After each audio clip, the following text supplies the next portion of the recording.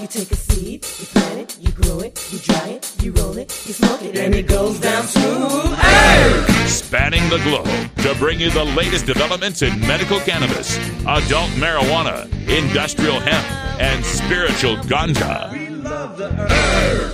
It's time for the Marijuana Agenda with Russ Belville. Now, here's your host, Russ Belville. Good day, tokers and tokettes and non-toking lovers of liberty. It is Friday, August 24th, 2018, and it's got to be 420 somewhere in the world. Welcome to the program. We're so glad to have you here, coming at you live and direct from Delta 9 House and Studios in beautiful legal Portland, Oregon, which is once again beautiful. It's been pretty hazy and smoky over the past couple of weeks with all the wildfires that are going on throughout the West, caused by the Chinese hoax of global warming. So it's been hazy. You couldn't even see from one bridge to the other bridge. I mean, it's been really, Beijing level bad air quality out here, but cleared up today and got about 20 degrees cooler. We're sitting in the 70s right now. So finally got a long sleeve shirt on after the past couple of weeks of 90-degree weather. But we're not here to talk just about the weather. We've got all sorts of cannabis news to get to. We'll get to that in the cannabis headline news coming up right after the first break. But also on the show today, we are going to be going in depth on religion, believe it or not. We got some stories that intersect marijuana and religion. So in our What in the News segment, we got to tell you about, you remember the gay wedding cake case? The baker in Colorado, Mr. Phillips, who didn't want to make a wedding cake for a gay wedding. Well, he's back in the news, and it has to do with marijuana and not wanting to make a cake. So we'll talk a little bit about that specifically and more broadly,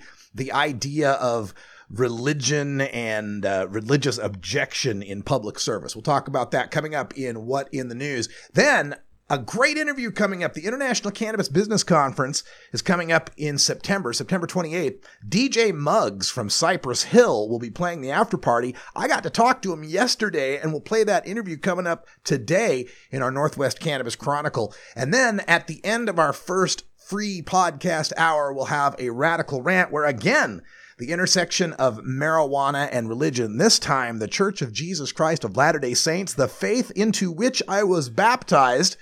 Yeah, chew on that for a second. We'll talk about that coming up at the end of the show. And then hour 2, Toker Talk Radio for you premium podcast subscribers, rented lips. That's coming up with all the latest news too. This is your Cannabis Headline News. Brought to you by MarijuanaMoment.net, the complete source for all your marijuana news in one morning newsletter from Marijuana Majority Founder Tom Angel. Subscribe today for free at MarijuanaMoment.net. This is your Cannabis Headline News brought to you by InternationalCBC.com. I'm Russ Belville. Canadians are more concerned about the actions of the U.S. president south of their border than they are about the impact of marijuana legalization in their own country, a new poll finds. When asked, how concerned are you feeling about the following issues these days, 73% said they are extremely or very concerned about Donald Trump, while only 33% said the same thing about the legalization of cannabis. 4 out of 10 Canadians are wholly unconcerned about the end of marijuana prohibition, but only 11% feel that way about President Trump. The survey, conducted by Abacus Data this month and released on Friday, also showed that the greater concern about Trump as compared to marijuana persists across party lines, with Liberal, NDP, and conservative voters all putting the U.S. president ahead of cannabis among their worries. Alaska might become the first place in the United States to officially permit recreational marijuana consumers the right to use cannabis in specially state-licensed establishments. The state's Marijuana Control Board on Wednesday published proposed changes to regulations allowing cannabis dispensaries to seek approval for on-site consumption.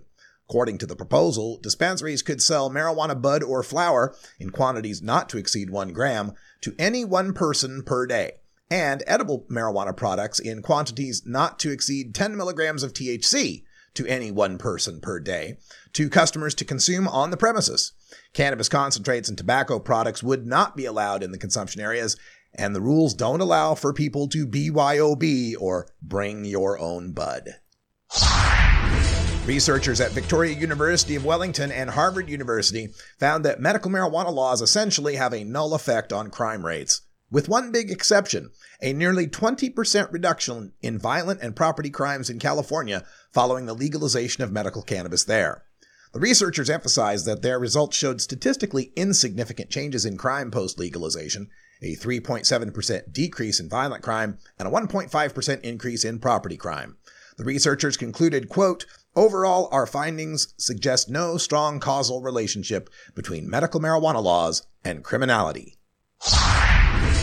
The move by the Drug Enforcement Administration last week to dramatically increase the amount of marijuana that can be legally grown in the U.S. in 2019 for research purposes, combined with its decision to reduce opioid production levels, surprised longtime observers of the Anti-Narcotics Agency. Now, in a new filing scheduled to be published in the Federal Register on Thursday, the agency is moving to also boost the cannabis quota for the current year. Under the proposed update, over 1.14 million grams of marijuana will be needed in 2018 to provide for the estimated medical, scientific, research, and industrial needs of the United States, for lawful export requirements, and for the establishment and maintenance of reserve stocks, DEA wrote. That amount, more than 2,500 pounds of weed, isn't nearly as much as the 5,400 pounds DEA proposed for next year, but it is more than double the 978 pounds the agency first proposed for 2018 in its initial filing late last year. 2 U.S. congressmen from medical marijuana states objected via Twitter to Wells Fargo closing the bank accounts of a Florida candidate over her support for medical marijuana. Florida Congressman Ted Deutsch wrote, quote, "Treating Florida Agricultural Commissioner candidate Nikki Fried's campaign as a marijuana business because she expresses support for legalization of medical marijuana is an extraordinary overreach. A candidate's campaign committee is not a marijuana business and shouldn't be shut out of banking," end quote. Oregon Congressman Earl Blumenauer referenced the recent cases of Wells Fargo opening fake accounts in real customers' names, writing, quote, "Wells Fargo is at it again. The bank that's cheated thousands of its customers is now undercutting the will of more than 70% of Florida voters. This is absolutely absurd. Marijuana prohibition will end. Stories like this are why we're fighting," end quote. This has been your Cannabis Headline News, brought to you by the International Cannabis Business Conference taking place Friday, September 28th, 2018 in Portland, Oregon. Check out internationalcbc.com for details. I'm Russ Belville.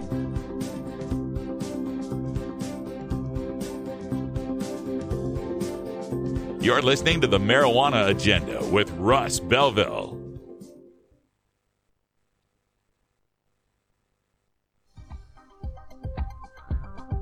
The International Cannabis Business Conference has brought together cannabis professionals from Berlin to Barcelona, from Hawaii to Vancouver, from San Francisco, and now back home to beautiful Portland, Oregon. Get your tickets now at internationalcbc.com for the September 27th and 28th event at the Downtown Hilton in Portland. Use promo code DELTA9 for a huge discount on your event tickets. You'll hear from U.S. Senator Jeff Merkley of Oregon, cannabis regulators from the OLCC, and learn about the emerging legal market in Canada. Tickets are available for the conference and VIP events featuring entertainment from DJ Muggs of Cypress Hill and Del the Funky Homo Sapien. Visit internationalcbc.com and use promo code DELTA9. That's internationalcbc.com, promo code DELTA9, DELTA number 9, for the International Cannabis Business Conference. You're not high. You're listening to the Marijuana Agenda with Russ Belville. This is high-purity THC content marijuana, and it's not a healthy substance. Okay, maybe you're a little high. This year in the United States, the opioid overdose crisis will take over 60,000 American lives. The use and abuse of alcohol will claim over 90,000 American lives. But the government still wants to crack down on Americans who smoke marijuana, which has never killed anybody. If this were a war and the enemy killed 150,000 Americans, would we go invade some country that had nothing to do with it? Wait, don't answer that. Skip that part.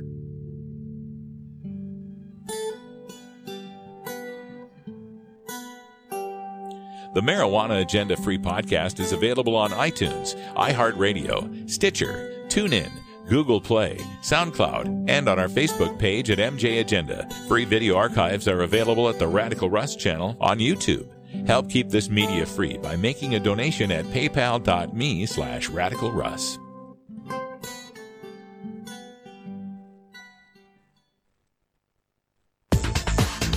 People should say no to drugs. It's really, really easy. Adding more gasoline to the fire. Lackadaisical.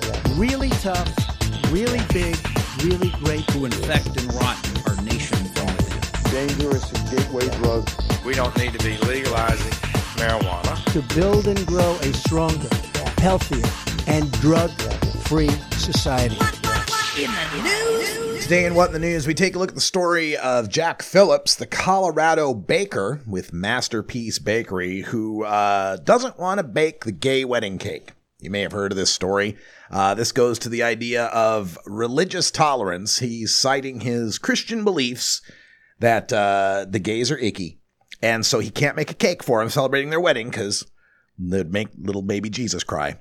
So he's got a big problem with this, with the gay wedding cake. And the case isn't exactly settled. I mean, people heard that there was a Supreme Court decision on this, but what the Supreme Court decision was that the Colorado board that initially ruled on him, one of the board people and one of the public officials exhibited an anti-religious bias. And so the decision against him was biased from the judges being biased or the officials being biased, not that the judgment of those officials was wrong. Now, the judgment, as I see it, this is a pretty simple thing for me. And of course, I have to state up front that I'm an avowed atheist. I find all these multiply mistranslated Bronze Age oral folklore fairy tales to be equally ridiculous. But I completely support your right to believe them. I support your mental freedom. And to me, that's what the whole issue of freedom of religion really is. It's the way it was stated for the 18th century folks that wrote it was a freedom of religion. But really what that means is freedom of thought, freedom to believe, freedom to have an opinion on something, right? It's bigger than just your belief in a God and how the creation happened and what your purpose in life is. It's the freedom to think what you want. It's the freedom to be free from thought police. So in this case, the problem I have with it is that you've got someone who's providing a public service, and once you're providing this public business, your business has to be licensed. You get licenses, you pay taxes, you get certain benefits from society, like paved roads in front of your business and an educated set of customers who can do jobs to make money to be able to buy stuff at your business. So it's part of society when you put your shingle out to have a public business, right? So in that respect, this gay wedding cake thing isn't really about the gay cake or the gayness. It's about, just like it was never really about the water fountains when we had the white and colored water fountains. It was about whether or not a certain class of people are accepted in society, whether or not they have the full and unfettered right to take advantage of the public sphere that their tax dollars also pay for, or are they treated as second-class citizens somehow? So in the case of the gay wedding cake, you got a situation where gay folks are being discriminated against. They're not able to take advantage of the public sphere. Now, the counter argument against that is that sure they can. They can go get a cake somewhere else. But does that really work when you have so many people I mean, why should they have to go somewhere else, I guess is the question. I mean, that goes back again to the separate but equal like we had for African Americans, where they had to have their own little travel guides to figure out where on the highway system they could find a hotel or motel they could actually sleep at, right? Where they could find lunch counters where they could eat, and so forth. So we don't want to have that. We had this fight. We already had this fight in this country, and we decided long ago in the 60s that no, we're going to be an integrated society, a welcoming society, a tolerant society, one that allows all people of all stripes to participate in that society. So, what does this have to do with weed? Well, funny you should ask that. This Jack Phillips, this cake baker who didn't want to do the gay wedding cake, is upset once again saying his religious beliefs are being infringed because somebody's now wanting him to make a Satan cake. Satan? That's right, a Satan cake. And I don't remember if it was the Satan cake or it was a separate cake, but another cake, I think it was Satan smoking a bong is what it was, right? Something like that. But it depicted marijuana and depicted Satan. And I can't do that. I just can't do that. And so this becomes a little thornier a discussion. Now, the Satan thing, I guess you could make the same religious argument, right? Like you're making a religious discrimination argument. Like, would he not make a cake depicting the Pope? Well, you know, if you did that, then, you know, the Catholics would be all upset. Funny aside, how come alcoholic is the abuse of alcohol, but Catholic is not the abuse of cats? Anyway, so this is a little thornier situation when we talk about the weed part of it, though. Because, like, we don't get to be considered a class of people necessarily. So can this guy have a legitimate objection to making cakes that depict marijuana, saying that it offends his religious beliefs? Now, first of all, let's not have the discussion about how silly it is to have someone of a Christian religious belief to be anti-marijuana. I'm going to get to that in the rant at the end of the show. But let's assume that's a valid argument, that he's got a religious objection to marijuana. Should he be allowed to not make the marijuana-themed cake? And this is going to sound odd from my point of view, but I think, yeah, he shouldn't have to make the cake depicting marijuana. And for the way I come to this thought is, you know, what if I were a cake baker and someone wanted me to make a cake with a swastika on it? Should I be able to refuse making swastika cakes? And I thought, well, yeah, because Nazis aren't like gay people or like black people or like handicapped people, where it's their state of being, right? They're not choosing this. That's just their state of being. That's their state of existence. You're discriminating against people for who they are. But in the case of the Nazis and the swastika, no, they're making a choice. They're making a choice to express that hateful belief, and I shouldn't be co-opted into promoting that hateful belief. Should the sign maker be forced to make the Nazi sign? I say no. Well, then this gets back to being a little bit dicier now with the religious one. Because the religious, we can't describe, they're another protected class in America. You can't discriminate against people on the basis of religion. But a religion isn't an immutable characteristic of who you are. A religion is a choice in a belief system, like being a Nazi is, isn't it? I know people are going to get some letters on that one. You're comparing religion to Nazism? No, except in the sense that you choose to have a religion and you choose to be a Nazi. I'm not saying they're at all alike, although the Nazis were a Christian. All I'm saying is we have a protected class in America that's based on your choice to believe in something. So how absurd would it be to consider at least medical marijuana patients, those who, again, it's an immutable characteristic of their life. They can't reasonably be expected to exist without it. Can we discriminate against medical marijuana patients?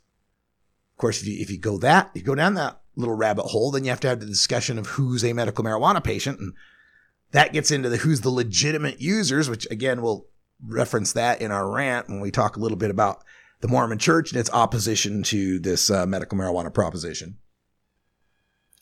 But it's interesting, and it's a strange area to have to talk about it in the context of cakes. But remember, it's not really about the cakes. It's about public accommodation. It's about the right of someone who's operating a business to be forced to have to accommodate certain things they might not want to.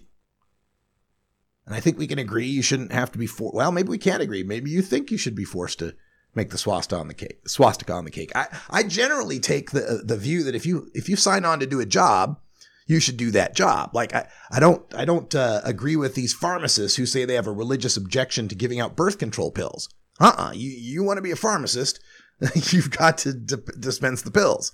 That's the gig. You don't like it, get a new gig. We don't like Islamic bartenders not serve alcohol, or vegan Hooters waitresses not serve chicken wings. You're really clouding the energy in this room right now. Well, you may be right on that one. It's 20 after the hour, 3:20 here in the Pacific time zone, 4:20 in the Mountain time zone. We got to take our union-mandated safety briefing. We'll have an anti-drug public service announcement coming up from Rock Against Drugs, one of my favorite female singers of the 80s.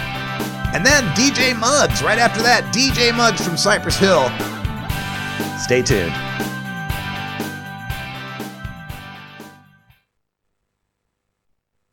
Looking for the 420 friendliest way to visit beautiful legal Potland, Oregon? I'm Lori Duckworth, inviting you to come stay with us at Delta 9 House and Studios. You get your own private room with queen bed and access to our high-speed Wi-Fi, premium entertainment system, and more. We'll even cook you breakfast. Look us up on Facebook at Delta 9 House. That's facebook.com/Delta9House. Delta 9 House is booked through Airbnb.com. City of Portland permit number 17-159855. We are each of us a multitude. Wow, I'm suddenly feeling wuzzly fungible. There isn't the sharp line dividing humans. Or maybe fungibly wuzzy. It's a very wuzzy line. It's a very wuzzy line. It's getting wuzzier all the time. Sometimes it's hard to tell. We find animals doing things that we, in our arrogance, used to. If you work in the cannabis industry, consume marijuana, or just support freedom, you need to know about breaking policy news that affects you. Marijuana Moment is the daily newsletter that helps you stay on top of all the latest and most important state, federal, and international cannabis developments. Brought to you by longtime legalization activist Tom Angel, Marijuana Moment puts a concise yet comprehensive overview of cannabis news in your inbox early every weekday morning. Wake up to Marijuana Moment and rest assured you'll be ready for the cannabis news that's driving the day. Subscribe now at marijuanamoment.net.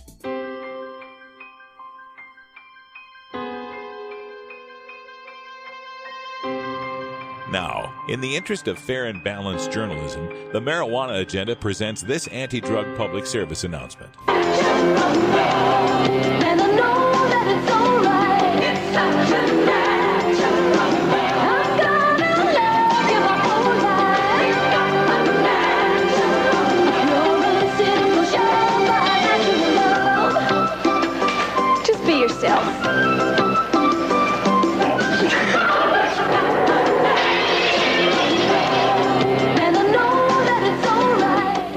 This has been an actual anti-drug public service announcement. To combat this and other drug war hysteria, listen to the Marijuana Agenda every weekday at 3 p.m. Pacific at live.mjagenda.com or download the free podcast at mjagenda.com. Hey everybody, it's Russ Belville from the Marijuana Agenda, inviting you to be like me and get your ink done at Lucky Horseshoe Tattoo, Fort Worth's most female-friendly, clean, sterile, awesome tattoo shop. Thomas and his crew are true artists who can design you a custom piece or use a design you bring in. Lucky Horseshoe also offers all styles of tattooing as well as piercings and all-around fun. In the DFW area, stop by Lucky Horseshoe Tattoo and tell them Radical Russ sent you. Trust me, it'll feel awesome. The Marijuana Agenda with Russ Belville. Young people, many of them that get into heroin, methamphetamines, and a lot of other things, begin not only with marijuana, but by addiction. Whatever you're smoking, it's not marijuana.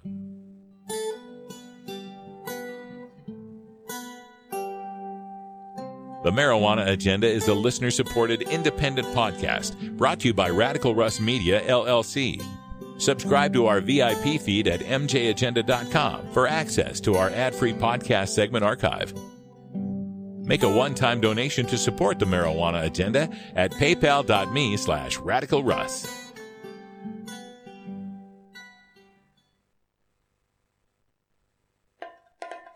Welcome to the Northwest Cannabis Chronicle, brought to you by the Marijuana Business Association at mjba.net, the fastest growing cannabis business alliance in America. Today, we catch you up on the latest news and speak with an expert from Cascadia bioregion of the Pacific Northwest, consisting of the legal marijuana states of Oregon, Washington, and Alaska. Fill your coffee and grab an umbrella. It's time for the Northwest Cannabis Chronicle. We're sitting here on the line with DJ Muggs, one of the founding members of Cypress Hill, along with Be Real and Sendog. So glad to have you on the program, Muggs. What's happening? Everything's good, man. We just out here in Cali, working on a couple records and shit, enjoying the sunshine. Yeah. You know, I just found out doing some research for our interview today that you are 3 days older than I am. So you're my fellow Aquarian. Great to have you on the show. Oh, you're a good man. Yeah, well, thank you. And, of course, another good man, Alex Rogers, a friend of ours, putting on the International Cannabis Business Conference on Friday, September 28th up here in Portland, Oregon. You are featured at the after party. What do you think about that, performing at a cannabis business conference? You ever thought you'd see the day? Oh, man, it's a beautiful thing, man. I love what Alex is doing with the ICBC, man. He's bringing some great minds together. And he's bringing great information together where it's kind of like people can go and they can learn about this industry and know what to invest in and know how to move forward with their business and meet legitimate people, legitimate business people, and get, real knowledge that's going to be usable in this industry. And, I've seen other things here and there, but this is the one right here, man. It's a beautiful fucking conference. So I'm glad to be part of it. I'm gonna be up there with Del, the Funky Homo Sapien, and we're gonna go bring the after party. So after everybody's working and getting all this knowledge and learning shit and smoking out, they're gonna be able to chill out with us now and have a good fucking time and just relax and take it all in. Oh, yeah, I can testify to that. I've covered all the ICBCs here in Portland and elsewhere and seen Del perform a number of times. I am just thrilled to hear that the two of you will be collaborating upon that stage for the after party. Going to be a really, really good time. And Muggs, legalization, man, it's hit all across the West Coast. It's starting. They're voting on it in Michigan this year. What do you think of legalization so far? I think it's moving right along, it's a lot of uncharted ground. They're still figuring it all out. Nothing's going to be perfect, exactly how we want it. But the fact that the reason we all got into the legalization of this beautiful plant was for the medical purposes and how it actually helps people. And the fact that people can go smoke it without being frowned upon or looked upon, and we're going to be able to abolish these fucking drug tests, which actually kept people from being able to use this medicine. I think that's fucking great, man. Yeah. And you mentioned, there's still a lot of work to do on this. One of the things I point to is, making some sort of, payback to the people who've been crushed by this drug war, getting people out of jail. Now, I just heard in California, they got a bill Governor Brown's about to sign here that's going to help people get their records either expunged or reduced. Are there other aspects you'd like to see as we move forward? What does California need to do specifically to make this legalization better? Well, they need to definitely get everybody out of jail. That would be a beautiful thing.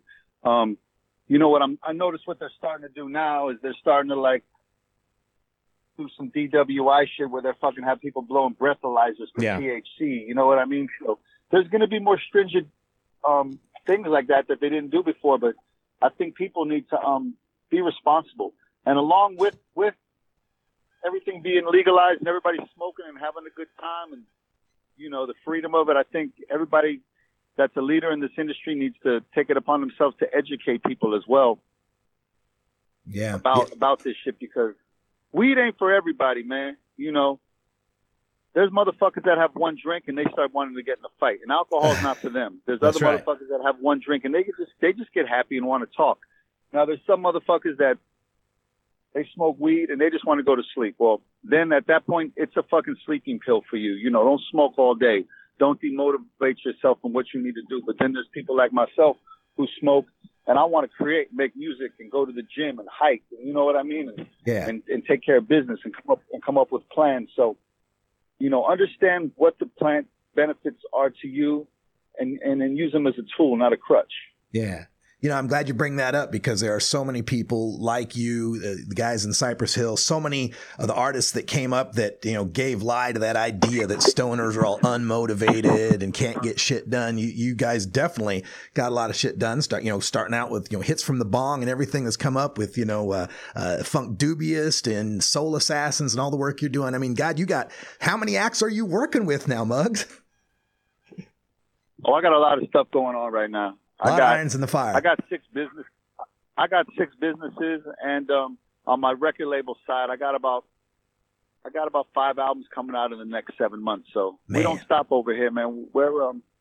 We just like to do our art every day. You know what I mean? Yeah. And, this is, I wanted to take the talk in this direction, an artistic direction with you as well. The intersection between marijuana and music. And I kind of look at it as three waves that we've experienced. That first wave being, Louis Armstrong and Cab Calloway, those guys way, way back in the day, the jive guys, they had to talk in code. And then that second wave, you had kind of the hippie thing in the 60s and 70s, and it was fighting the man, fighting against Vietnam. And then you got that third wave that you and Sen Dog and Be Real are part of, and Snoop Dogg and Dre and these guys that came out in the 90s and the 2000s when it was still kind of underground. Now that it's coming legal, as this fourth wave comes up, what do you see happening to the intersection of marijuana and music? Is it not going to be a fight the power thing so much as love the flower thing?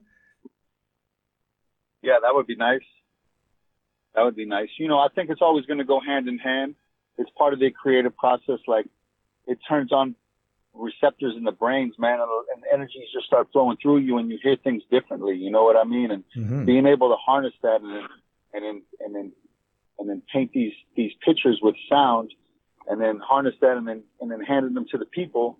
I think it's going to open up new styles of music, and new categories of music. Yeah. Rock and roll was a new thing at one time. Everything was new at one time, but I just think there's going to be just new styles of music. They're going to just keep reinventing the wheel, kind of say. Very cool. Very cool. Now, on the politics side of this, as we're fighting to get marijuana legalization passed in 2016, your bandmate Be Real was against Prop 64, but now is opening up the Dr. Green Thumb dispensary that can only open up because Prop 64 passed. What's the evolution there? Is it kind of like, it passed, now we got to make the best of it? I'm not sure, man. You probably have to ask him that one. Yeah. It's probably definitely a Be Real question. You don't find any issue with it, though? Once the feds make this federally legal, and then we're gonna be able to, and the banks are allowed to fucking bank. A lot of these problems we have are gonna go away, and then big business comes in, and everybody who was like a small farmer and doing this for the last 30, 40 years, that's the part of making it legal, man. Yeah. That's part of the evolution, man. It's like us humans have our evolution, and there's fucking gentrification, and things just change, and it's done. The past is gone now. It's changing now. Yeah, no doubt about that. You mentioned how, everything was new at one time. And of course, that means that weed at one time was new to you. What was your first encounter with marijuana like? Oh, smoking it or just being around it? Let's do both, man. I remember weed when I was a kid, man. I remember from all the way back to like kindergarten, first grade, and just smelling that smell. I didn't know what it was. Yeah. But it was in my house, that smell. So I would smell that smell, and I would be like, what the hell is that smell? And it was my uncle smoking weed. And I found it one time, but I didn't know what it was. I didn't remember that smell, Yeah. And I smell it too. So, and then as I got older, I remember smoking probably my first time. I was probably like 8 or something. I took a puff and I fell asleep. But then I smoked again when I was 16. And then I giggled for like 3 fucking hours. So, look, I that's great because I hear, when I talk to this, I ask that question of a lot of people, and there's some people say, yeah, man, the first time I smoked, I didn't really get high. I'm like, are you kidding me? For me, it was like love at first sight, man. It was the best back then. It was like, man, I just laughed. All that beginning times, I would just laugh, crying, like when my stomach would hurt, I was crying. That kind of laughing. That's good to hear. Now, another thing that we hear sometimes from the people, and there's fewer of them nowadays, but the people who still hate weed, one of their talking points is, well, you can't talk about weed today and compare it to what you smoked back in the day, 20, 30 years ago, because today's weed is super hyper potent, chronic type weed, and back then it was just nothing. I mean, I always think that was BS, because I imagine you guys were probably smoking some pretty good stuff back in the 90s. You know what? People build a tolerance, man. Now they just build more of a tolerance. But that weed got you fucked up back in the days, too. You know what I'm saying? Yeah. It might have not lasted as long. We got you faded, and now the weed's stronger, but it's all relevant to the individual, isn't it? Yeah, I would think so. I'm wondering if this access, since California passed compassionate use in 96, I mean, from that point on, did the access increase your use or change it in any way? I think mine's less now. Like, really? I used to smoke so much back in the days. I smoke less now, man. Because I like to smoke. I don't need to smoke all day. I like to smoke when I go in the studio specifically. You know what I mean? When I make music. So if I'm not in the studio, I might not smoke for a week. I just don't feel like I used to have to wake up and smoke weed. I don't feel like that anymore, man. I enjoy it when I smoke it, but I don't have to have it. Is that like, I mean, I know I grew up in a red state. I grew up in Idaho, right? And there was 2 strains, got some and don't. And so part of the reason why you smoke so much is like, this might be the last weed you ever see. Was that a part of that? Or do you think maybe just getting older? Nah, man. Hey, for me, dog, weed's always been legal. I've always got it when I wanted it. Yeah. I mean, I'm from New York. I live in LA. Weed's always just been part of the culture. Like, in the 80s, you were just smoking the parks in New York. The cops would walk by and say, hey, put that down, have some respect. I'd have cops going through my pockets, and I'd have 10 nickel bags. And they's like, you don't got no crack? I'd be like, nope. They'd be like, all right, cool. Wow. Put that shit out. And they'd leave you alone until the Giuliani era. And after 9/11, that's when all the laws started changing and the cops started the no tolerance law in New York and started throwing you in jail for a fucking joint. But yeah, right. Right. And I've always got weed, and I've always got weed when I wanted it in LA. This is LA, man. So when it got legal, nothing's changed for me. Yeah. Nothing has changed for me, period. So is there the only thing I've seen change, like the big dramatic thing I've seen change is my friends who've always grown and sold weed.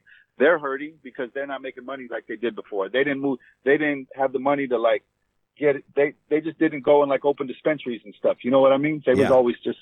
They was the guys growing and selling the weed guy for the last 20 years. Yeah. Those are the dudes that are hurting on my side.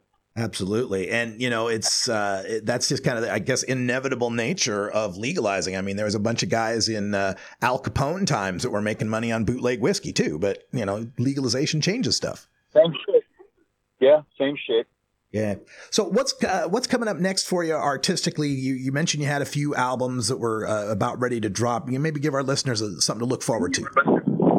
Yeah, I had an album drop 2 weeks ago called Dia degli Assassinato. It's a new soul assassin album. And then September 28th, we have a new Cypress album dropping. It's called Elephants on Acid. And then I have one more project coming up. October 19th, I have a record called Chaos with one of a national treasure from New York named Rocky Marciano. He's a rapper from Hempstead, Long Island. Right on. And your performance here is Friday, September 28th at the after party of the International Cannabis Business Conference here in Portland, Oregon. You make it up to the Pacific Northwest up here in Portland often? I used to a lot more, but now I get up there, probably about 3 times a year. Yeah. Well, we're all looking forward to being here at the International Cannabis Business Conference. You can check out the website at internationalcbc.com if you want to get the tickets and get them earlier. They cost less. And Muggs, you got any websites or shout outs you need to give out before we go? No, I just want to shout out Alex, man, for having me back again and throwing it's my favorite event, man. That's why I keep going back. I get asked to play marijuana conventions. I get at least 2 or 3 calls every fucking 2 weeks. So I'm but I've returned to this one because I believe in what he's doing and I love the vibe and the people. It's great. It's great networking. So come on out and hang out with us, man. That's one hell. And we'll put one in there. Hell yeah, one hell of an endorsement from DJ Muggs of Cypress Hill. Thank you so much for joining us here on the Marijuana Agenda, and we'll see you at the end of next month. I'll see you, brother. Thanks for your time and your energy, man. I really appreciate it. All right, take it easy. This episode was produced as part of the Marijuana Agenda with Russ Belville, the daily news and interview podcast covering the world of medical cannabis, adult marijuana, industrial hemp, and spiritual ganja. MJagenda.com.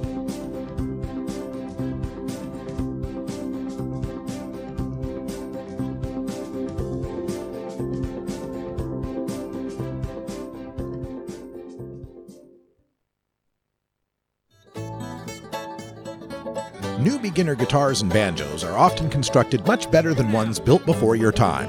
Why struggle? Get a new instrument or fix the old one. The trusted professionals at the Fingerboard Extension will evaluate your instrument for free. Repairs are priced for people who work for a living.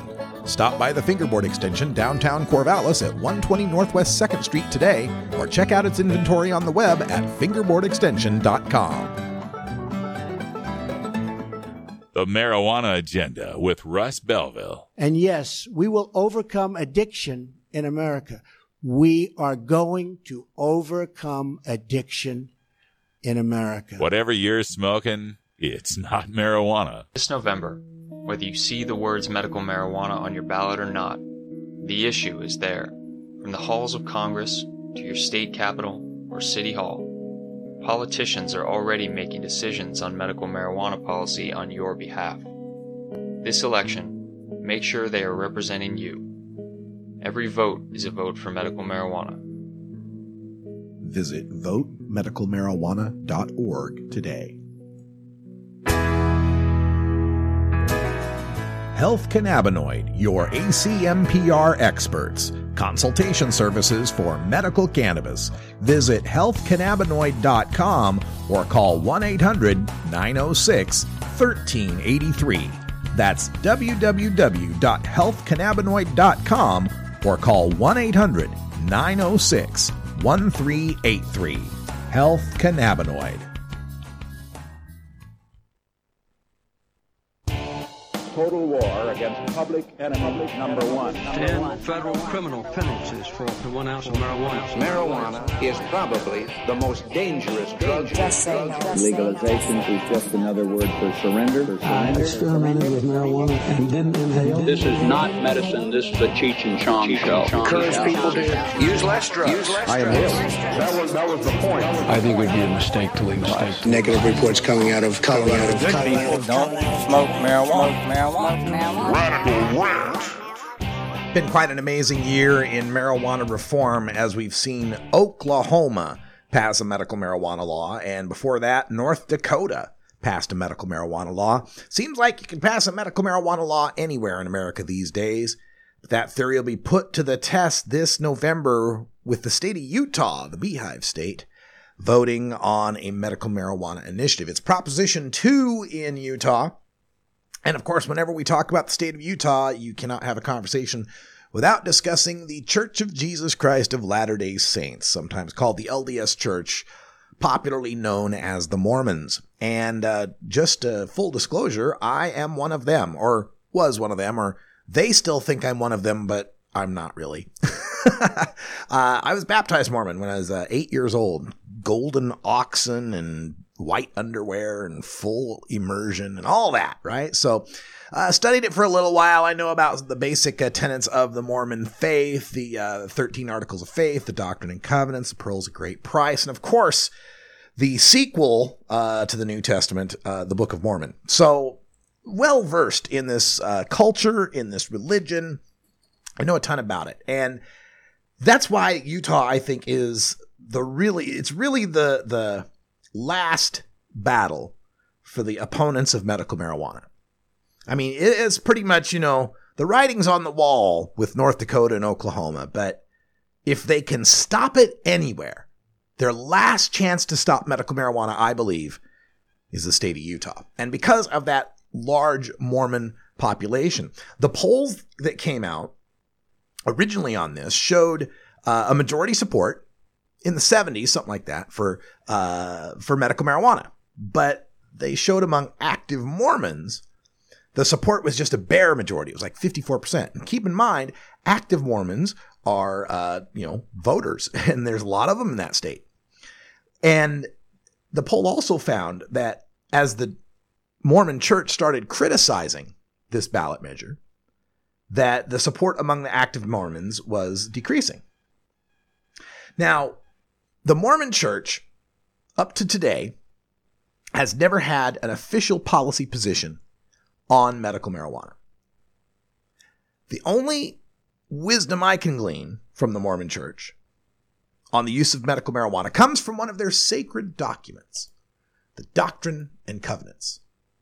Now, the Doctrine and Covenants are a set of books that are supposedly the prophecy of Joseph Smith, the prophet of the church, directed to him by Jesus, right?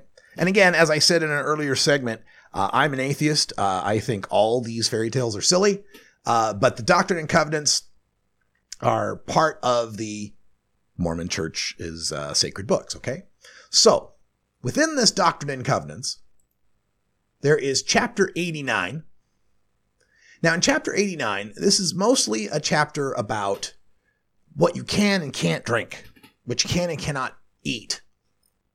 Right? This is their Leviticus, right? This is their you can't eat the pork, you can't eat the whatever, right? This is the Mormon version of that. And I'll just read to you from this scripture, starting with chapter 4. Behold, verily, thus saith the Lord unto you, in consequence of evils and designs which do and will exist in the hearts of conspiring men in the last days, I have warned you and forewarn you by giving unto you this word of wisdom by revelation. Chapter 5.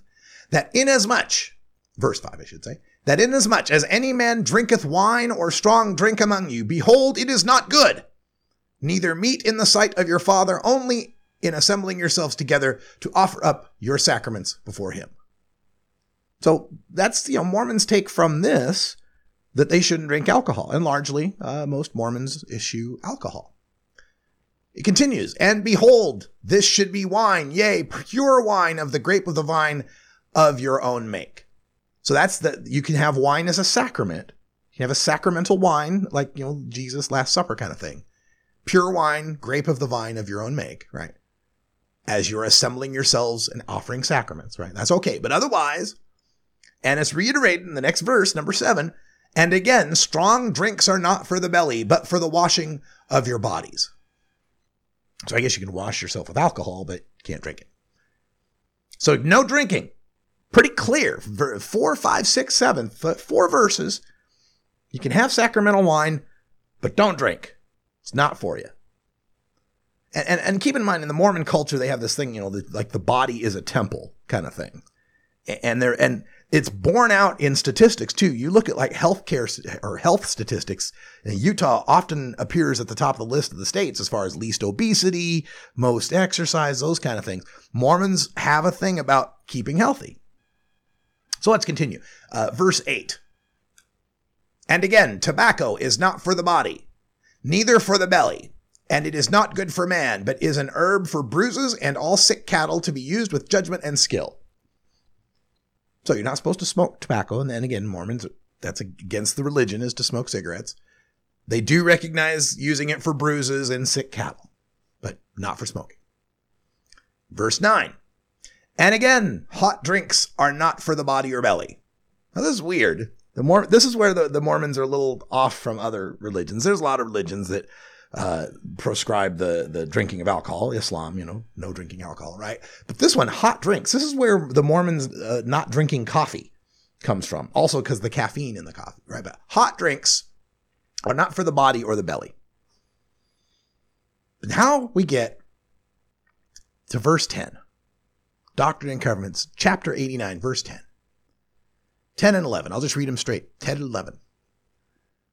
And again, verily I say unto you, all wholesome herbs God hath ordained for the constitution, nature, and use of man.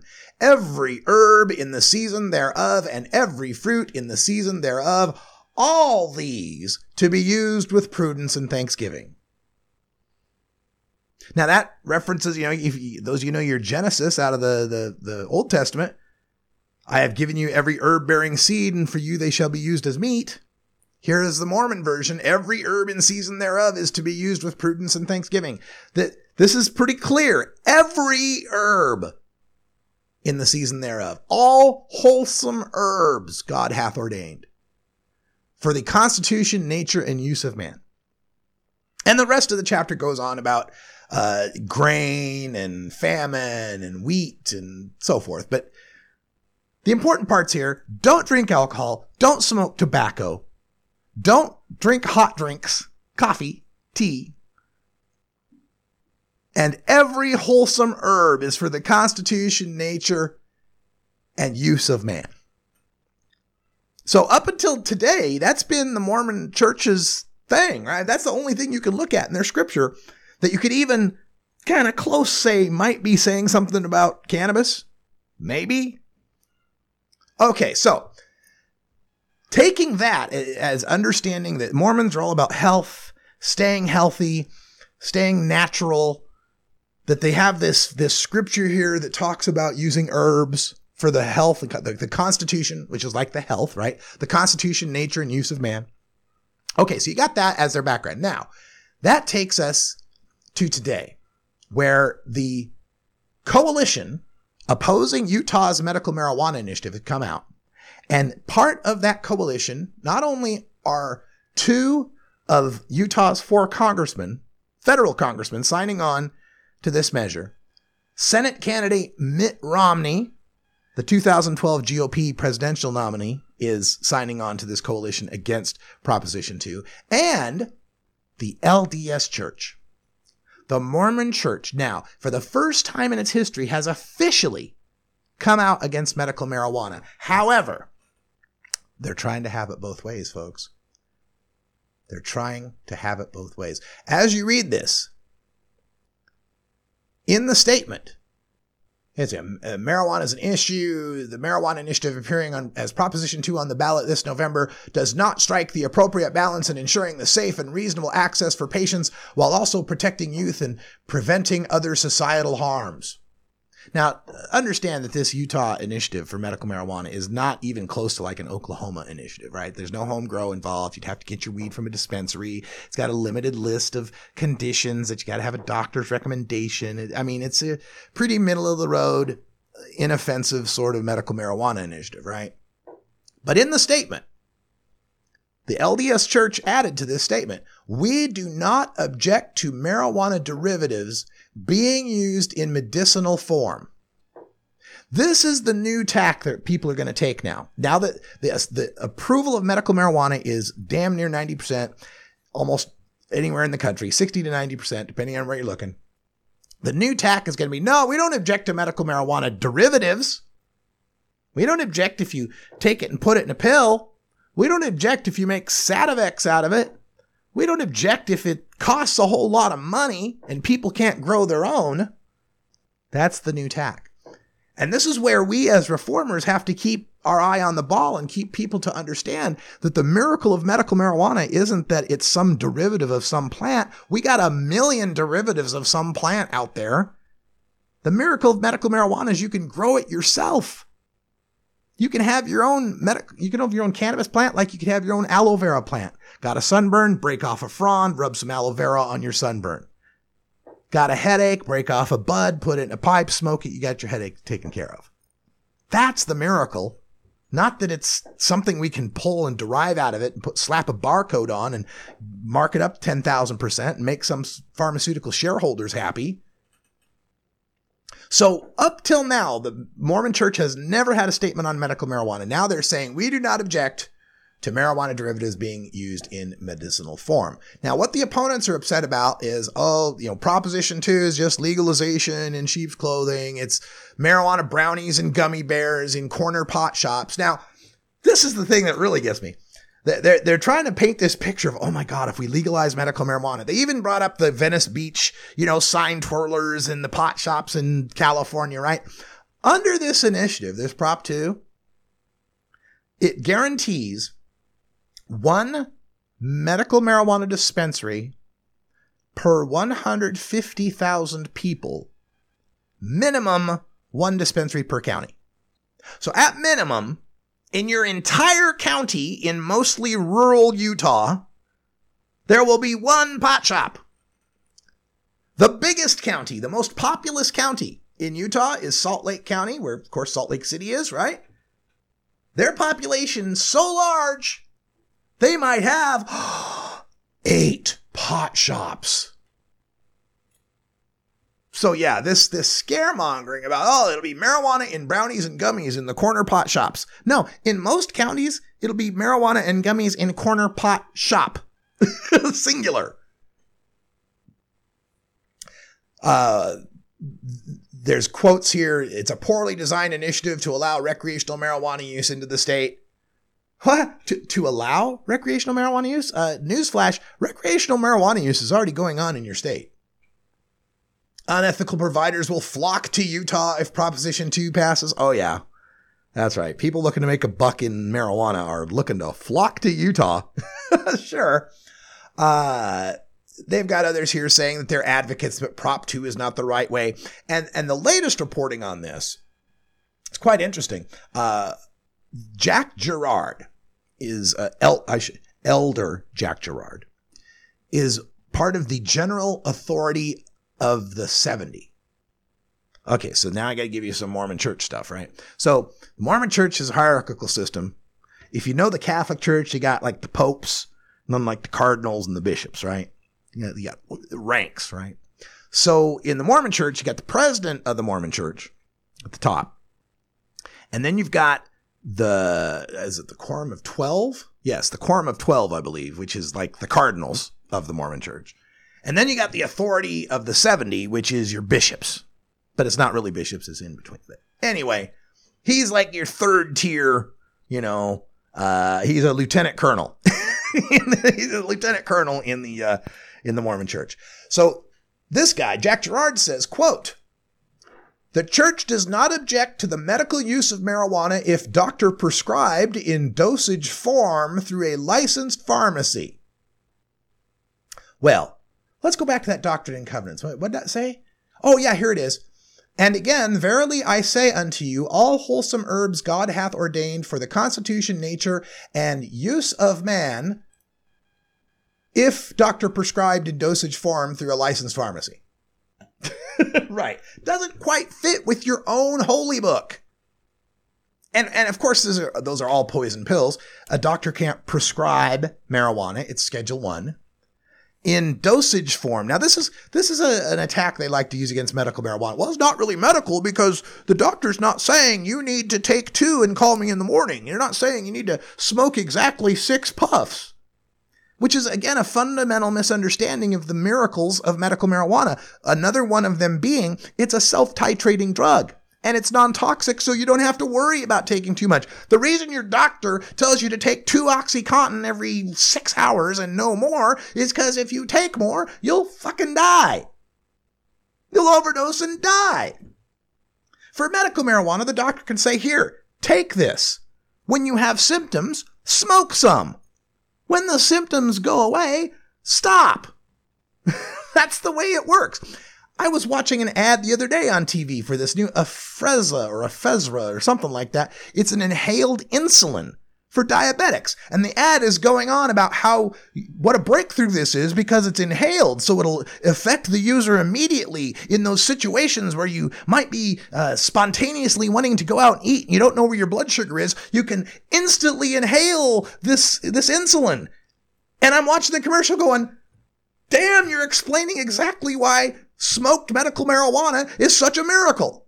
You can inhale it now and get the effects right now and feel how much you need to use right now. So for the Mormon Church to oppose this, to now officially oppose Proposition 2 medical marijuana measure, but then try to have it both ways by saying, oh, well, we're not evil because we do. What they're saying right now is, well, we'd love to help a cancer patient, but some teenager might smoke a joint, so the cancer patient's going to have to just wait.